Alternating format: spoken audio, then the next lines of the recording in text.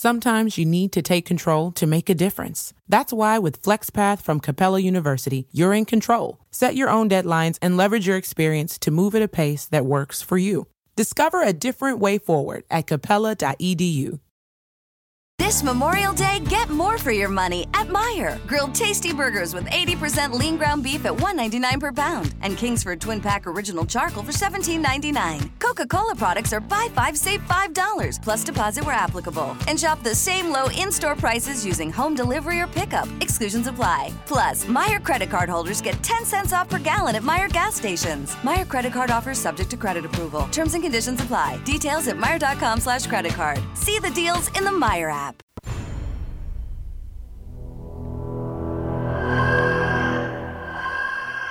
This is the X-Zone Radio TV show with Rob McConnell on the X-Zone Broadcast Network and our worldwide family of broadcast affiliates. If you have a question for Rob McConnell or his guest, or if you've had a paranormal experience, call toll-free 1-800-610-7035 extension 0 or email xzone@xzoneradiotv.com. On all social media sites, our one address is X-Zone Radio TV.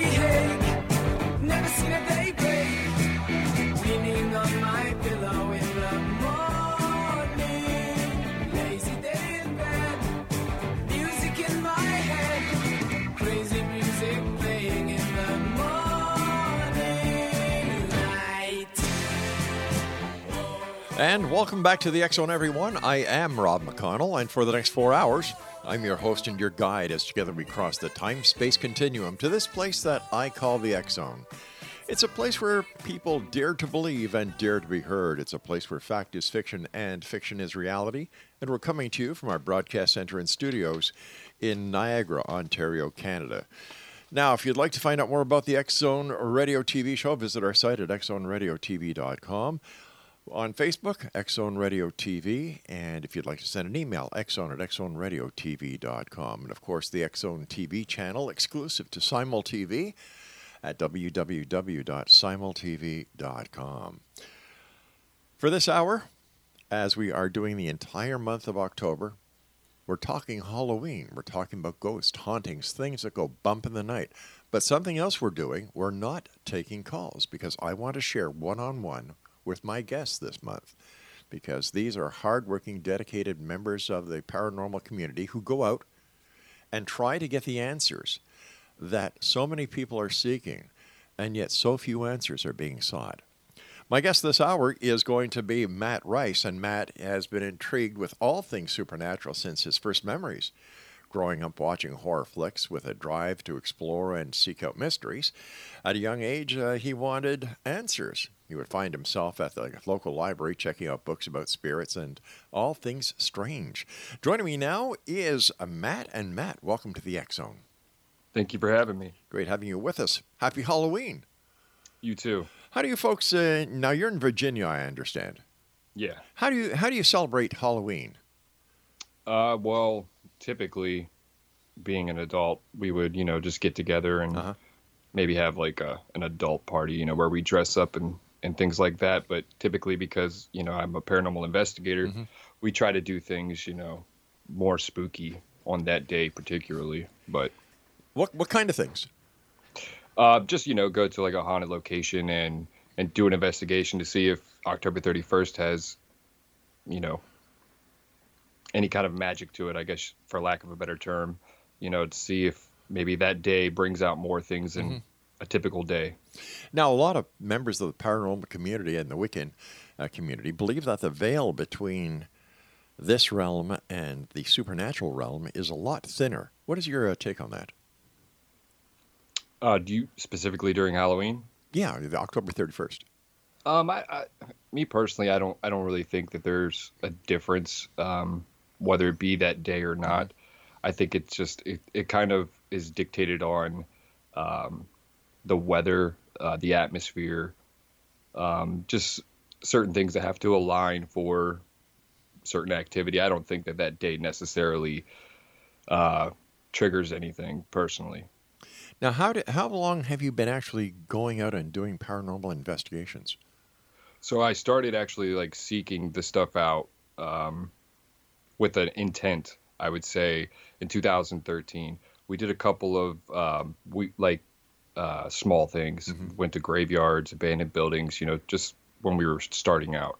The first place that I actually went to that was a legit place, not just a graveyard, was Trans-Allegheny Lunatic Asylum in Weston, West Virginia. And that day, we kind of went into it with a skeptic mindset of, seeing the TV shows and thinking it was all kind of over embellished. And we basically went there with the intent of getting scared, hoping we would get something. But that night turned out to be one of the craziest nights that we experienced. And from that point on, I was hooked, and I just wanted so many more answers, and I just wanted to experience it so much more. Now, was that when you formed your group? Well, we were a group prior to that. Like I said, we had done a couple of small things, but nothing serious. And then I decided, let's go to one of these big places that we hear about on TV, mm-hmm. and actually be like a legit group. And that's basically what we did.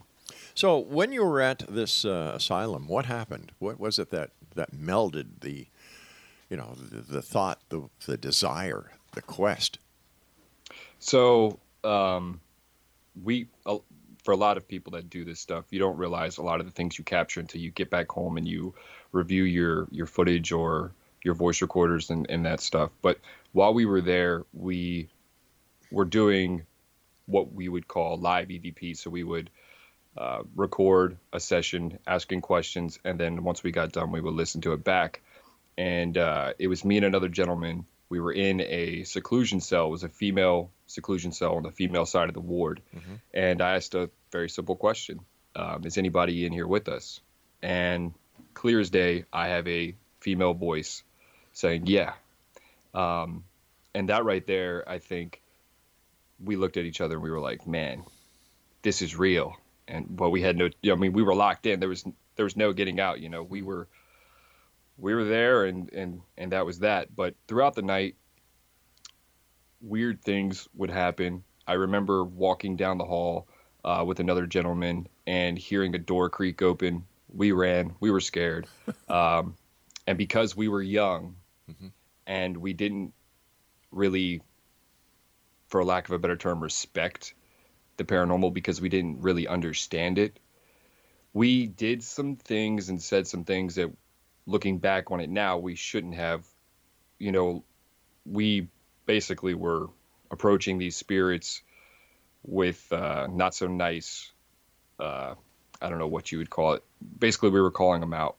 And I watched a 2-inch thick metal door in front of my eyes just slam, the hardest slam I've ever seen in my life. I felt it in my chest. And my friend, he actually ended up getting scratched 11 times. I don't know why it was 11, but it was all over his right bicep. Just gnarly scratches all over his arm.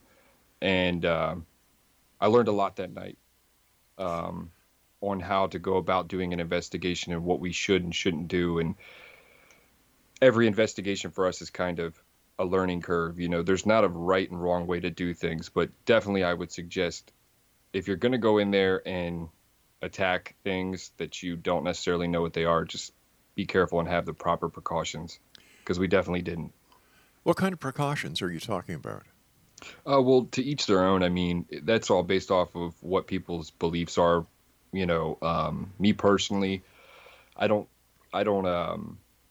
do anything with like rocks, crystals, or sage, or any kind of like herbs. that's more, I would say, on the pagan Wiccan side. So I have my own faith structure, and basically I just ask, my higher beings to protect me, and just stand my ground. That's the best thing that I can do, is just stand my ground, go in there with a pure intent, and not try to antagonize things, and really just stand your ground. I mean, that's all you can do. So you and your friends and other people were locked into this area. That's correct. Okay. The friend that received the 11 scratches, any idea why he was scratched? Yeah, I've thought about that quite a bit. So he was the quiet one out of the group, Oh.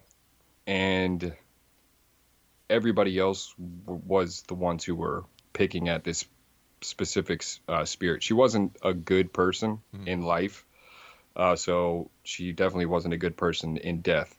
And we, not necessarily me so much, but a couple of the other people were really, they were voicing their opinion towards this entity. And I think he got the backlash because he was the quiet guy in the corner.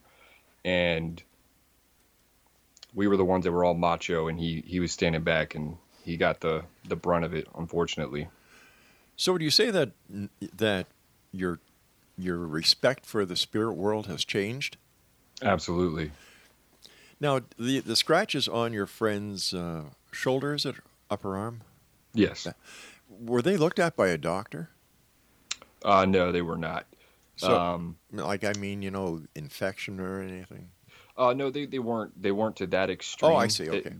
They were more like. It's hard for me to explain for people that don't know, but I have a construction background. So when I would tie rebar, we would use this thing called tie wire, and when you cut it with pliers, the tip of it's really sharp, and it basically looked like that, like a cut that was so sharp that you wouldn't even feel. Oh, I see. Yeah. Oh, okay, great. Now, how many people were in that area with you? So we did a public investigation. So the building is massive. It's 252,000 square feet. So there's 40 people allowed for these public events, and there's 4 floors. So they break it up into 4 groups of 10. So there was 4 of us in my group, but we had another 3 that were their own team. They didn't have enough people to fill the 10 slot. So we got lucky with us 4, and then the other group was 3. We never ran into each other at all that night. I mean, that's how massive this place is. So we would share floors. And yeah, we never ran into them at all. So it was just the 4 of us. I mean, there was times where it would be 2 of us together and the other 2 would go off to the opposite end, that kind of thing. But most of the time it was us 4 sticking together. How do you explain the fact, and this has always amazed me, that people, your friend got scratched, something pushed that door slamming, and yet nothing is seen? Exactly. How do you explain that? Or how do you even try to explain that? That's a tough question. I would say out of all of the paranormal investigators that I've come in contact with, a lot of them say they've seen full body apparitions. I will probably be one of the few people that will ever admit I have never seen a full bodied apparition. I cannot definitively say that I saw a ghost. Anytime anything has ever happened, it's always been random. And you never see it coming. That's the scariest part about it. That's why a lot of people, when they start doing this stuff, they don't last, because it's like fishing. I mean, it really, really is. You're going out there with the intent to get something, and you might not. Right. That's just how it works. We don't have those answers yet. That's why we do what we do. But when it happens, it just comes out of left field, and I don't have an explanation for it. I really don't. I wish I did. That's what you're seeking. That's exactly what I'm seeking. All right, stand by, Matt. You and I have to take our first commercial break. Exonation, our guest this hour is Matt Rice, and Matt is with, Project Paranormal out of Virginia. Their Facebook page is Project Paranormal VA. Wow, strange things happen to so many people, and yet still really no answers. But because of people like Matt and his crew, his team, who go out, trying to get the answers. Someday, I believe we will know. I'll be back on the other side of this commercial break with Matt as we continue here in the X Zone with yours truly, Rob McConnell, from our broadcast center and studios in Niagara, Ontario, Canada. Don't forget, this is Halloween month. Send me an email. Tell me who you'd like to speak to. Or if you have any questions or if you'd like to contact one of the guests we have on, the email address is xzone@xzoneradiotv.com. We'll be back. Don't go away. Never believe it's not so. It's magic, you know. Never believe it's not so. Never been away, hey. Never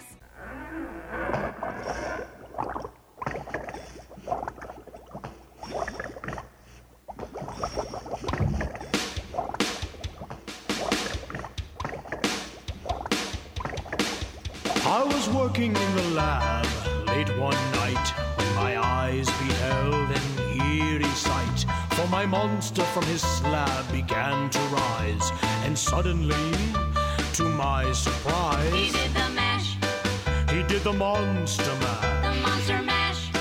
It was a graveyard smash. He did the mash, It caught on in a flash. he did the mash. He did the monster mash.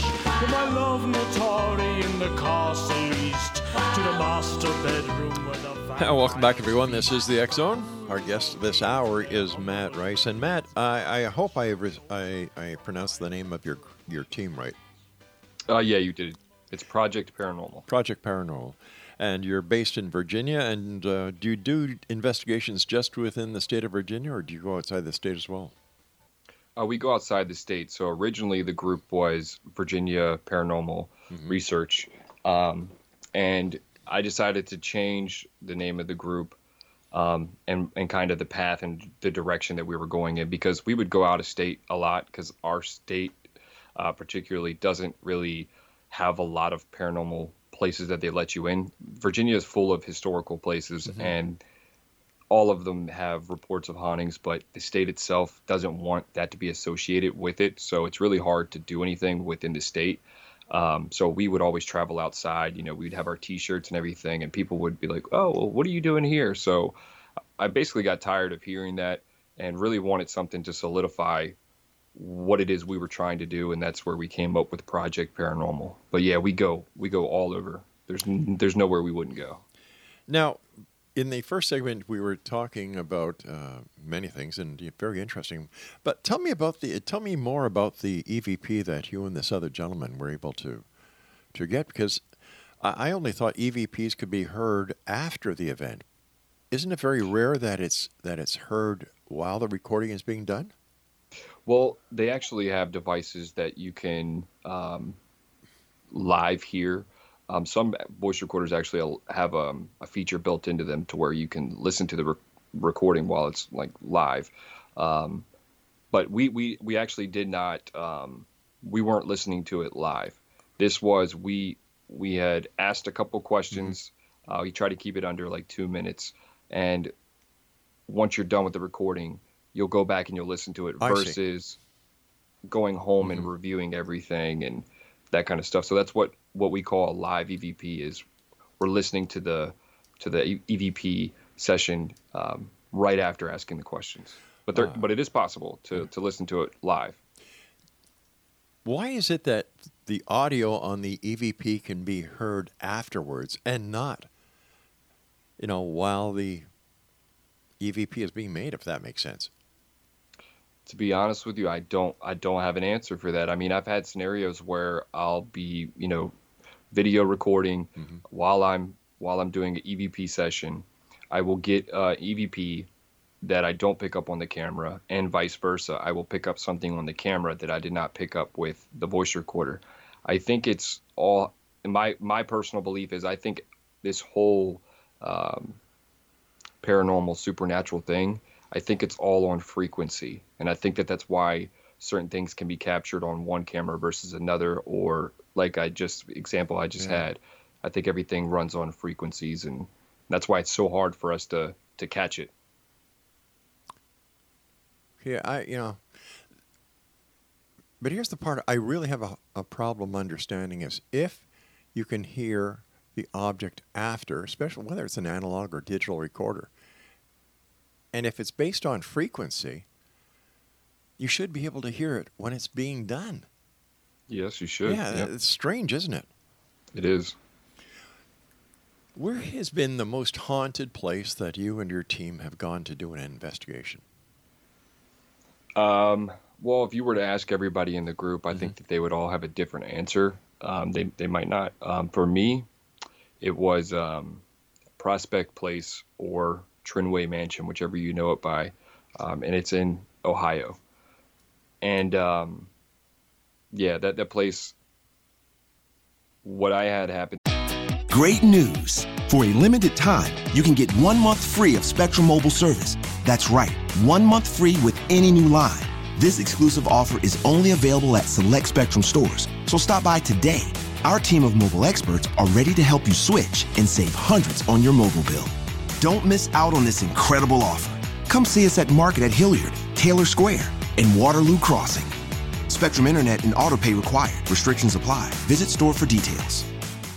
To make a rich, smooth cold brew, Tim Hortons steeps 100% Arabica beans for 16 hours. What could be richer than that? Well, How about blending in swirls of sweet Irish cream? Rich enough? ooh, I guess. Not quite, because Tim Hortons tops that cold brew with the cloud of sweet cold foam. Now, what could be richer than that? Nothing? Exactly. Irish cream cold brew with cold foam now at Tim Hortons. Or try cold foam on any of your Tim Hortons favorites. Modifications extra for a limited time at participating U.S. locations. Family. It looks a little different for everyone. For some, it's mom and dad. For others, roommates who feel like family. And for others, it's your significant other, their golfing buddies, your children, a high school soccer team starting lineup, and oh look, they're all taking you up on the offer to stay for dinner, really testing the limits of that phrase, the more the merrier. But no matter where you call home, Geico makes it easy to bundle and save on home and car insurance. Easier than making 3 frozen pizzas and assorted frozen veggies into a cohesive meal. To me, made me quit for a year. It took a year, and it has stuck with me for that whole entire year. What happened? Well, the place it's known for it was built for during the Civil War to help slaves travel up north. Mm-hmm. So the layout of this mansion was for that purpose. It had a tower that they would put a lantern up to let the slaves know that it was safe to come through. They had an area underneath of the building, the crawl space, where if people from the South were coming up trying to take the slaves back, they would hide them, and it was a pretty neat place. It's actually on the Historical Society. It's registered as a Underground Railroad facility. Yeah, right. I was going to ask you about that. Yeah. So go on, tell me about your experience, because this is interesting. It made you back off for a year and a half. Yeah. Yeah, it did. But this place, it was known for a lot of, I would say, positive things, not necessarily negative. Abraham Lincoln actually went to this place. It was a really beautiful building. It has a ballroom that they say Abraham Lincoln has visited, and all that stuff. So the building was vacant. I don't know off the top of my head. It's been so many years, for quite a while, and I think what it was around the 60s to the 80s. Mm-hmm. When it was abandoned, the occult would use the building for satanic practices and rituals. And it was reported that somebody went there and saw markings on the walls in the ballroom, and said that the whole property was full of nothing but evil entities. And a lot of people believe that there's a portal to hell in that ballroom. So it sat abandoned for quite a bit, and I want to say somebody took it over, and then eventually the great-great-grandson, I want to say, I could be wrong on that, but he actually, I don't think he does now because of health issues, but he actually took over the property, and he was, trying to build it back up. He actually lived inside the mansion, so it was the kitchen area that was cut off for his living area. But they've parged over these symbols that were in the ballroom and put crosses to ward off this portal to hell. Now, keep in mind, when you do paranormal investigations and you go to a lot of the places that I've been to, the word demon gets thrown around all the time. Even in the paranormal community, it's like the most popular thing. So we went there with the intent of doing a typical investigation, knowing that there was rumors of this, but I've heard it every place I went to, so I wasn't really too concerned with it. And we don't pay attention to that side of it to begin with, so I wasn't really too concerned. So we go there, and I'm filming a documentary. Mm-hmm. We're doing interviews, the whole nine. And while we're doing that, we're hearing footsteps everywhere. The activity was crazy before we even started doing the investigation. A guy that used to be in my group was with us, and he would not stop talking about demons. We weren't even on that side of it, and he just would not stop. He just kept talking about it. And he said, I remember he said that, if we could figure out the name of this demon, we can get rid of it. And I told him, that's not how it works. Just because that's how you see it in the movies, it's not how it works. You are not a priest. You are just a normal person. You have no control. And I told him to stop. Just leave it alone. He wouldn't stop. I brought a Ouija board with me, which I shouldn't have, but I brought it with me because it is a tool. I wasn't going to use it. I brought it with the intent to use it, but then when we were there, I said, no, we're not going to use it. He was very focused on this Ouija board. He wanted to put it up in the ballroom and just leave the board on the ground with the eye. And I told him, you can't do that. That's against the rules. So basically we were outside, and he kept going on and on about it. And I got very angry with him, very stern with him. And I told him, if you don't stop, you're going to have to leave the property, because not only are you putting yourself in danger, but you're putting the rest of the team at risk. And we don't know what this is or if it's even here, but we don't want nothing to do with it. So stop. So when I said that, I would say a couple minutes went by. And the way that the house is set up, it has like a concrete stairs leading up to the front door. So there was 5 of us, including myself, there at the time. So there was 4 people on the stairs, and I was at the bottom of the landing. And I have this weird, I don't even know if to call it a gift or an ability, or I don't know what to call it. But I see things in my head and I hear things, but I always thought that it was just in my head. Mm-hmm. And going to these creepy places, it kind of makes sense, right?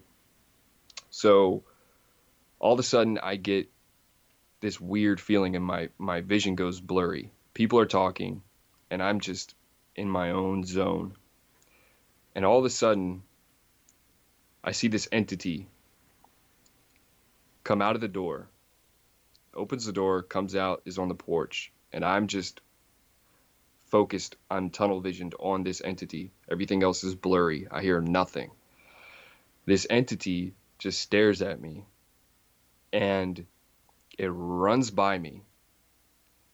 I don't think it verbally said anything. I think it was more telepathic. And what I heard was something I never want to hear again.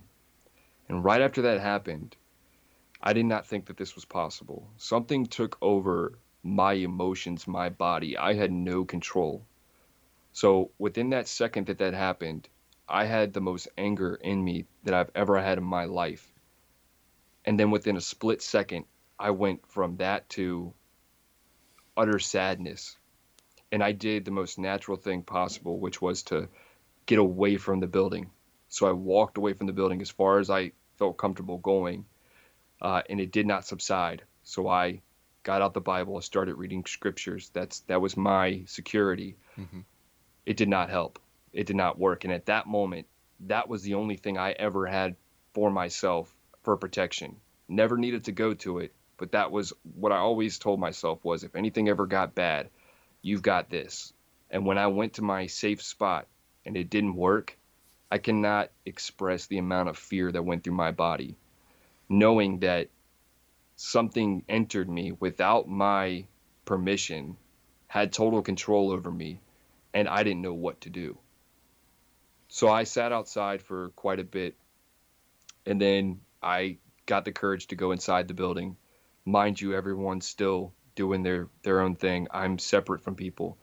I go inside and I just start yelling, whatever you are not allowed to enter my body. You are not allowed to alter my emotions. You need to leave. You need to leave me alone. You are not welcome. And I felt ill for about 45 minutes. I couldn't even stand up. I had knots in my stomach, almost like cramps, the feeling of needing to vomit, as well as another member who was there. He was a kid. This was his first experience he ever had. This kid had severe ADD. He could not keep still. He was on the ground with me for 45 minutes. He wasn't talking. He couldn't move. And I think what ended up happening was something was channeling through my friend. And when I cut that tie, it got mad and it realized that I could see it. And it did what it did to me. And another member in my group, she's basically the mother of the group. She said my face changed. She saw me staring at the door, and she said she knew something was wrong. Matt, we're going to have a cliffhanger here because I do have to take a break, so please stand by. Okay. Fascinating. Are you okay? Yeah, I'm fine. Okay. Exonation. Matt Rice is our special guest, and he is the founder and lead investigator of Project Paranormal. They're based in Virginia, but go all over the place. We'll be back on the other side of this commercial break. And if you'd like to find out more about Matt and the project, visit their Facebook page, Project Paranormal VA. He did the Monster Mash. The Monster Mash. It was a graveyard smash. He did the mash. It caught on in a flash. He did the mash. He did the Monster Mash. From my love Notori in the castle east to the master bedroom where the vampires feast. The ghouls all came from their humble abodes to catch a jolt.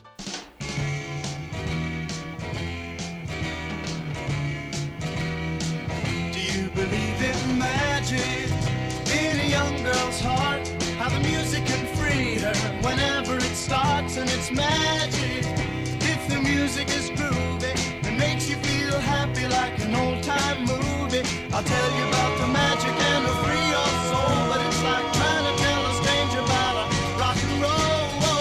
If you believe in magic, don't bother to choose if it's jug and music or rhythm and blues. And welcome back. Matt Rice is our special guest this hour, and the name of his team is Project Paranormal and Exonation. You can find them on Facebook by going to facebook.com/Project Paranormal VA. So here you are on the ground for about 45 minutes with another member, the youngest member, his first experience. Before we go any further, what did the entity look like? Oh, man.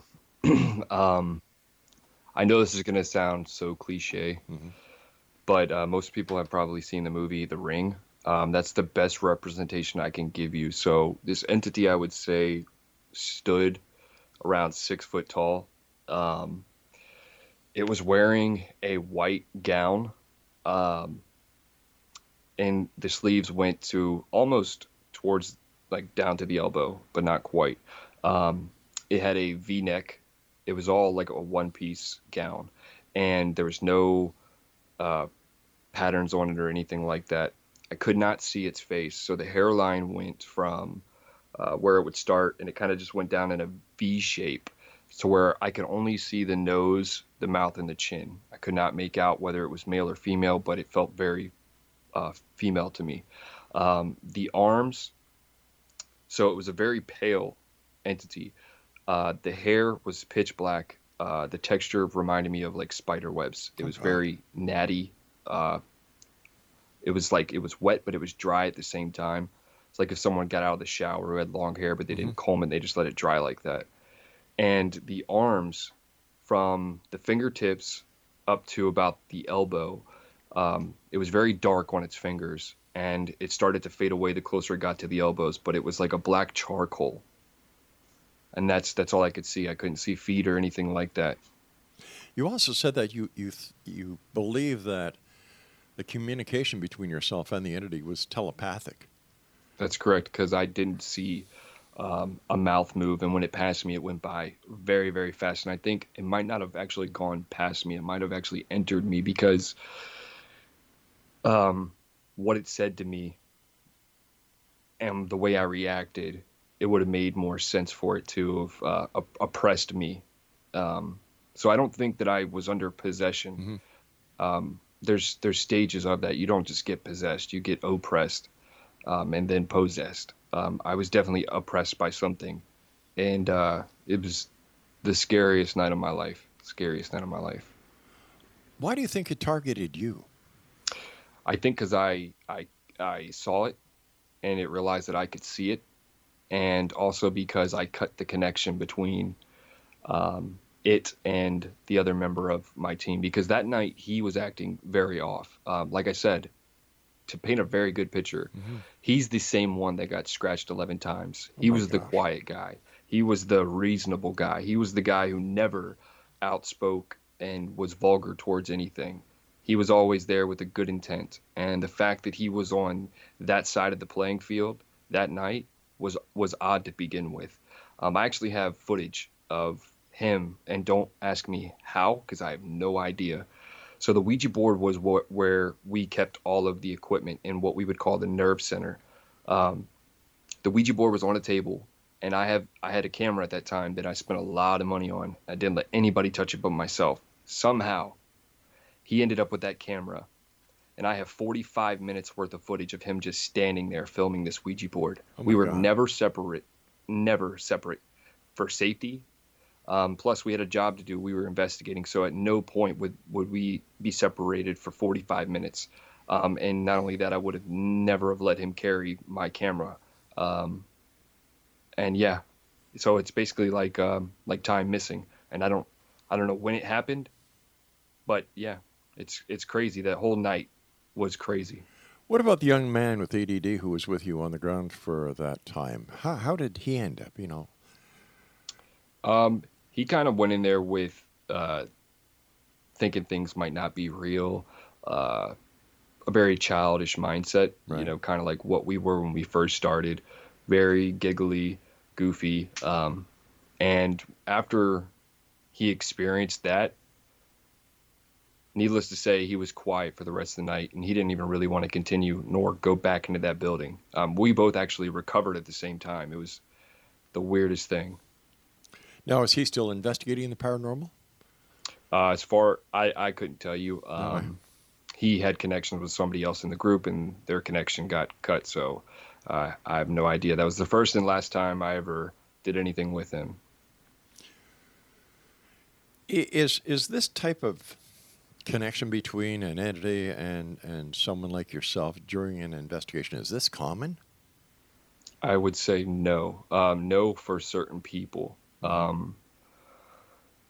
That day right there, I think, is what solidified in my head to me that what I experience isn't just in my head, that there's something different about me. I think people that are more connected to that side are more susceptible to it versus your average Joe. I don't think necessarily that's the case, but it's really a 50-50, like, you don't know. I mean, this is a very scary thing to get into. It's not what you see on TV. I was going to ask you, how different is what you and the members of your team do compared to a lot of the TV shows that are out there? You see the shaky night shot vision, you see the expressions, and you look at it and say, well, gee, it can't be real. Yeah, well, I said the same thing when I first started, and I got proven wrong. I mean, granted, they are on TV, and it's probably over-embellished, but I would certainly hope that they stay true to the evidence and just kind of put on a show. I really hope that they wouldn't alter things like that, because that does nothing for the paranormal community. But I would say what separates us from a lot of other teams is we're not your typical group where we all sit in a circle and ask questions and go talk to someone's grandmother and those kind of thing, that kind of thing. What we do is we go to each location with a different goal, and we really do our research and our history on the places we go to try to communicate with the supposed entities, and we also try to recreate what other people have captured. And I think that the way that my team is structured, we tend to get better results than most. I don't know why. I think it's because we're so diverse. All of our ages are pretty far apart. Mm-hmm. And I think that a lot of it has to do with the emotion. So if you go into a place, and I hate to say it like this, but if you go into a place not scared and you don't have that adrenaline pumping through you, you're not really a good battery to charge this place.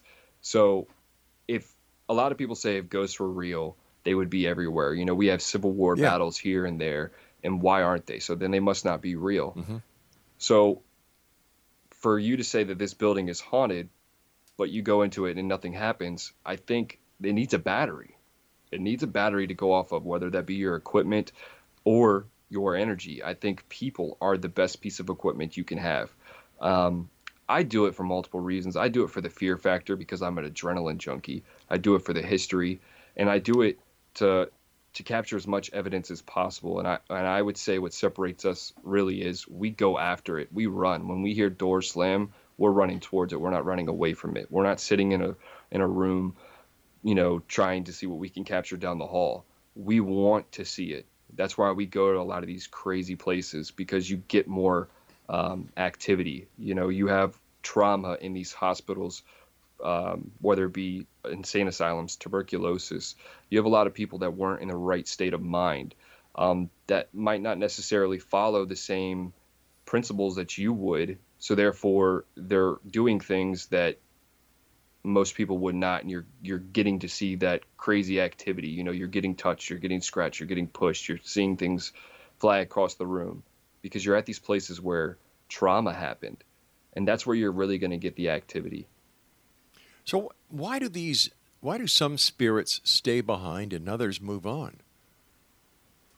I wish I knew that. I think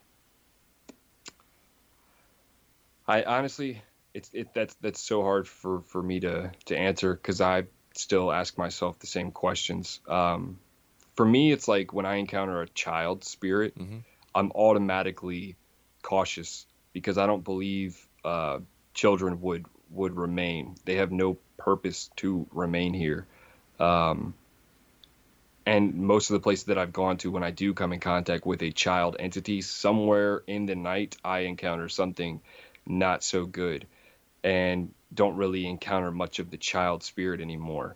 And because when we go to these places, you'll always hear stories of kids and all these things, and we really try to focus with that, because you would think you would get more interaction with a child versus an adult who doesn't want nothing to do with you. Children are more friendly, but you might get a blip here and there of a child spirit, and then you go after it and you get something totally different. I think that people stay around when like if someone were to be murdered and not know that they had died, or, the Civil War, it was a bloodshed. People die within a split second. They didn't know that they died. That kind of thing. Or somebody who wasn't in the right state of mind when they passed. Because most people, especially back in the day, had something that they looked at more than themselves, whether it be God or whatever, that they looked up to, or that they worshipped, or what have you, for lack of a better term. So I think that most people, when they pass, they want to go on, because that's what they're told, is that there's something else. So they don't want to necessarily stay here. I think the ones that stay here are the ones that are truly, truly lost, or were too late, or don't know how, due to, it happening so fast, not due to natural causes. Do you or any other member of your team help these spirits cross over? Do you interact with them? Do you try to get them to go to the light? So that's another thing that I would say separates us from a lot of groups is, am I allowed to cuss? No. Okay.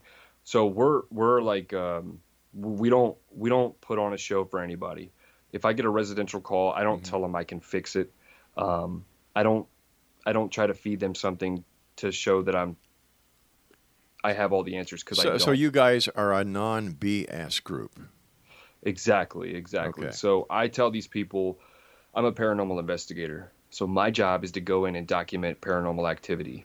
I cannot get rid of things for you. Depending on what it is, yes. But I'm not a shaman. I'm not a priest.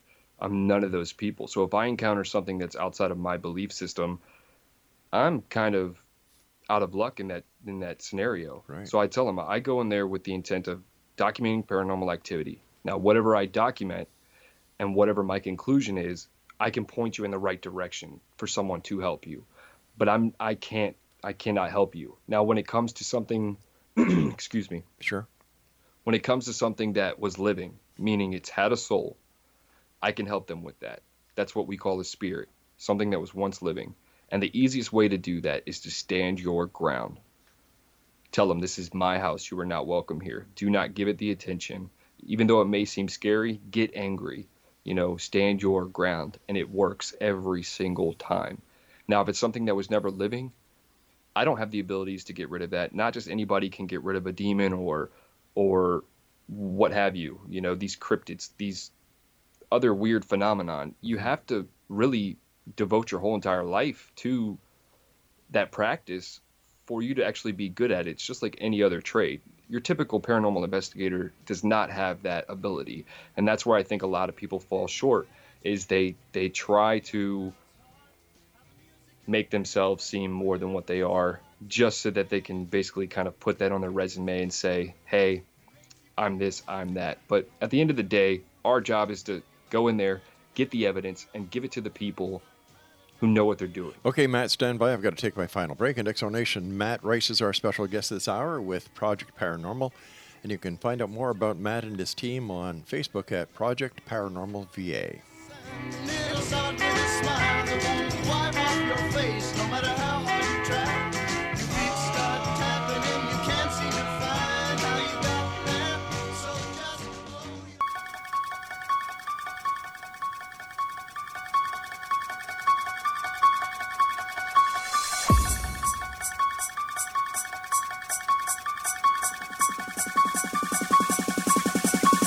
Death has come to your little town.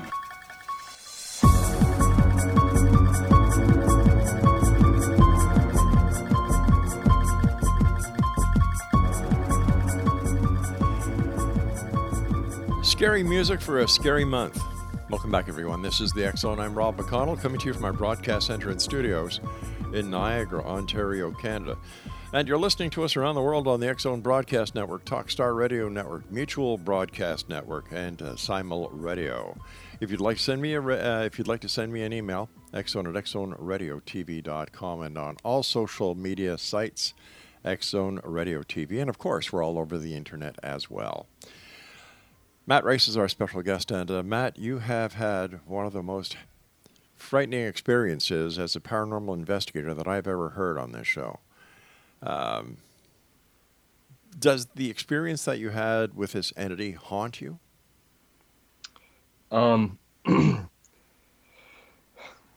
Mentally, not physically, yeah. Yeah, I still think about it to this day. And I'm kind of thankful every time I go somewhere I don't encounter it, because like I said, for a year, it was stuck with me for a year. So thankfully I was able to get rid of it and free from it, hopefully for the rest of my life. But yeah. How did that experience change the way that you and your team do their investigations? Well, like I said, I almost quit for a year because I thought, at that moment when I went to my safe space and it didn't help, that there was nothing I could do if I ever encountered something like that. So I kind of had to go through like a spiritual awakening and really build myself back up and make myself stronger before going and doing this again. I don't think that there's really a way that you can prevent that kind of stuff. Just by doing this stuff, you're playing with something that you really don't really know what you're getting into, and you take that risk every time you do it.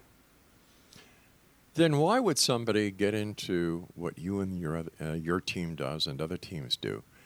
If they're not serious, do they understand the danger that they could be involved with? Do they understand what they could be opening up and what they can be exposing themselves and their families to? I really don't think they do, and I think TV has a lot to do with that. They see it, they think it's cool, they want to be like, that group, and I mean, a lot of people. I mean, it's hard to get evidence. It really, really is. So, going back to the beginning when I said it's like fishing. I mean, you'll go out all day and you might not catch a fish. So, a lot of these people they get weaned off of it because they go into it, they spend the money, they don't get anything out of it, and they don't want to do it anymore, or they have a terrible experience and they get frightened and they run off from it and don't do it anymore. And then you got if you want to call us the stupid ones who stick around, to try to get that evidence, to try to, prove some answers and basically put our bodies on the line for entertainment and for answers. I was a cop for a number of years, and I did. Oh, wow. I did surveillance work and I did criminal investigations, and a lot of it sounds like what you in the paranormal community do, because you watch the TV shows and, the cops make 3 or 4 arrests in 20 minutes. But in reality, it's not like that. Right. You've got hours and hours and hours and days and sometimes even months of surveillance that goes into a case before the arrest. And I would imagine in your case as well, there's time that's involved, and it's just like waiting. It's exactly what it is. It's a waiting game, because you could go all night. If you're locked into a place for 8 hours, you can go 6 hours with nothing happening. And then for 15 minutes, the craziest things you've ever seen happen. And then they're gone before you know it. It's you never know. If somebody calls you to do a residential investigation, how do you proceed? Let's say I moved into the area where you guys do your investigations, and I called up and I said, "Hey, Matt, it's Rob. Remember me from way back when? I think there's something going on in my house." And what do you guys do from that point? So I would ask them, what have they seen? What time of the day was it? Was there lights? Was it dark? Ask pretty basic questions. Ask how old the house is. Do you have any underlying medical issues? I always have to ask the question, are you under medication or mental problems? You have to ask everything that could be explained before you even get into the supernatural aspect of it. And I always tell them, I cannot tell you I can get rid of this, but I will let you know by me going into this house, I can make things worse. But at the end of the day, if you let me into your home, I will never abandon you. I will be a phone call away. I will make sure that I get rid of this entity, or if we can't get rid of it, I'll be by your side through the whole thing, because it is a scary thing to deal with. I personally don't want it at my house, and I go out and I do this for fun. So I can only imagine for somebody who has zero interest in it having to deal with it. So I totally feel for the client. I mean, at the end of the day, I'm on their side. Now, let's say that all the answers are answered to your, you're saying, okay, there's something there. You go to the house. What do you do once you arrive there, and how long do you guys stay there? So typically what we'll do when we first get there is see for ourselves if there's anything that can be explained, whether there be loose wires, do EMF readings all over the house to see if there's anything that's out of the ordinary, because for most people, they might not know, but EMFs can actually cause you to hallucinate, even with asbestos, mold. Very natural things can cause you to react differently. It's basically you're in a charged battery, and it's unnatural, and it makes you see things that are unnatural or feel an unnatural way. Because a lot of the times people will say, oh, well, I've never seen anything, but I feel this horrible feeling. Well, that can be easily explained. So I go through, after talking to them on the phone and hearing their side of the story, I go in seeing if I maybe can figure something out that can be naturally explained. And if it can't, then we open that door and try to talk to something and see if we can't seek something. And that's where the provoking really comes in when it comes to a homeowner's house, because that entity's there. He or she or it doesn't want to be found out. So you kind of got to poke the bear to get a reaction. But we've been successful in every single one that we've done. And for anybody that is listening, that maybe we have been to your house, they know that we're still a phone call away, even if it was 5 years ago. During the last break, you asked me if you could do a shout out. Yeah. So there's a group on YouTube and Facebook called Paranormal Quest. You can find them at Paranormal Quest on Facebook or on YouTube. There's a member of that group. His name is Steve Hummel. They're in West Virginia. He has a museum. It was actually one of the first paranormal museums in the States. It's called Archive of the Afterlife. You can also find it on Facebook. So he's under kind of a sticky situation where the building that he rented, the city came in and said that no one was allowed to enter it again. They did an inspection and they said that it basically was condemned. Oh, so he has all of these artifacts in there that he can't even really go in and get right now. And he needs to relocate. And because of COVID, all the money that he had made kind of helped him through those months. And unfortunately, October is his biggest revenue because of Halloween. And he's not able to let people into the museum. And he basically he needs a new building yesterday. So they have a GoFundMe type of thing. A link is on their Facebook page. So Paranormal Quest at Facebook. And it's for Archive of the Afterlife. And they're really good people. And I just would hate to see, something like that happen, especially everybody in the paranormal community.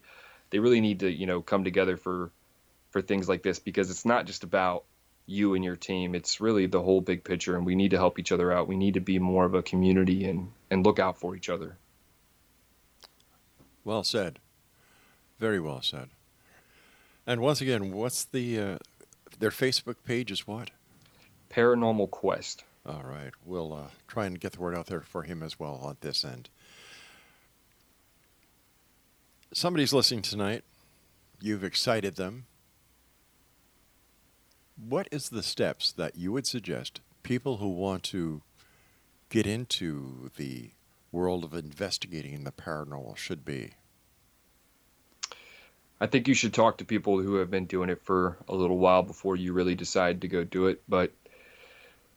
Or you could be like me, and just decide that you want to figure it all out for yourself. There's nothing wrong with doing that. Just know that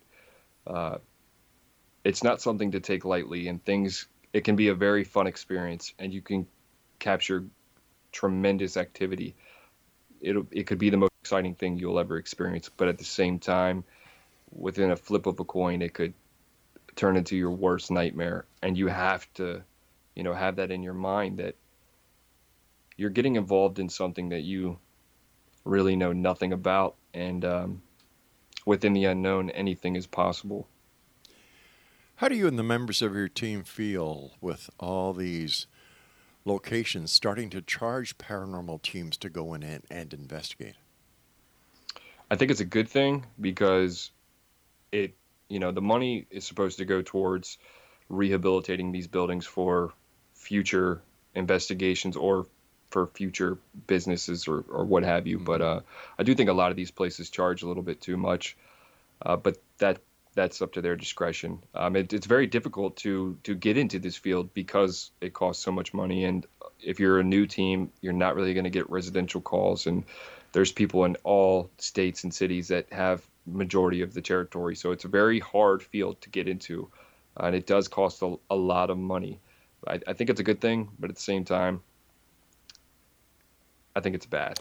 So how does anyone listening know who they should call for help and who they shouldn't call for help if there are so many people out there? Well, a lot of places have kind of like a Comic-Con. They have a Paranormal Con, so they'll have conventions that'll be hosted at could be hotels, or it could be an actual haunted location where they'll have vendors and people that speak during the day, and they may offer a guided investigation at night. Those are some of the places that you could actually reach out to, or you could, go on Facebook and see if you can find some groups out there that, have a good rating and people that have been in it for a while. But if you go to these conventions and things like that, you'll run into people who know what they're doing. They've been doing it for a long time. Do all investigative teams like yours team, do they share information with other teams? No. It's unfortunately this is just from my end. I've encountered I haven't encountered a very friendly community. A lot of people, they want their name to be known for this evidence, or they don't really let new people in. They just kind of want their name. They want to be like the TV shows, you know. They want to be the people that everyone goes to and everyone talks about. And so somebody like me, I've been doing it since 2013. Mm-hmm. And for anybody who goes to the YouTube channel and sees the documentaries that we've put together, that's all self-taught. I do all that myself. Everything comes out of my pocket. I've spent thousands of dollars into this. And it's something that I'm passionate about, that I like doing. I like filmmaking. And I like being able to put our projects into something for people to get, you know, entertainment. So I'm getting something out of it as well as other people. And plus, people can see the evidence that we captured. And I haven't really been successful within it because, like I said, within the community, there's people who already have that, and there's no room. You can't get into something that somebody's already established. They're not very accepting, unfortunately. Hey, Matt, I hate to do this, but the time has come when you and I must say so long for tonight. First of all, thanks very much for coming on the show. It's been a delight talking to you. I wish you and your team success, and I hope that we have the pleasure of having you on the show again. Absolutely. I had a great time. All right, take care of yourself, Matt, and to you and your team, happy Halloween. You too. Take care, Matt. Exonation, Matt Rice has been our guest for this hour, and you can find everything about Matt and his team, Matt, on Facebook at Project Paranormal VA. We'll be back on the other side of this commercial with the news at the top of the hour as we continue here in the X Zone from our broadcast center and studios in Niagara, Ontario, Canada. Send me your emails. Are you a skeptic or a believer? Xzone at xzoneradiotv.com.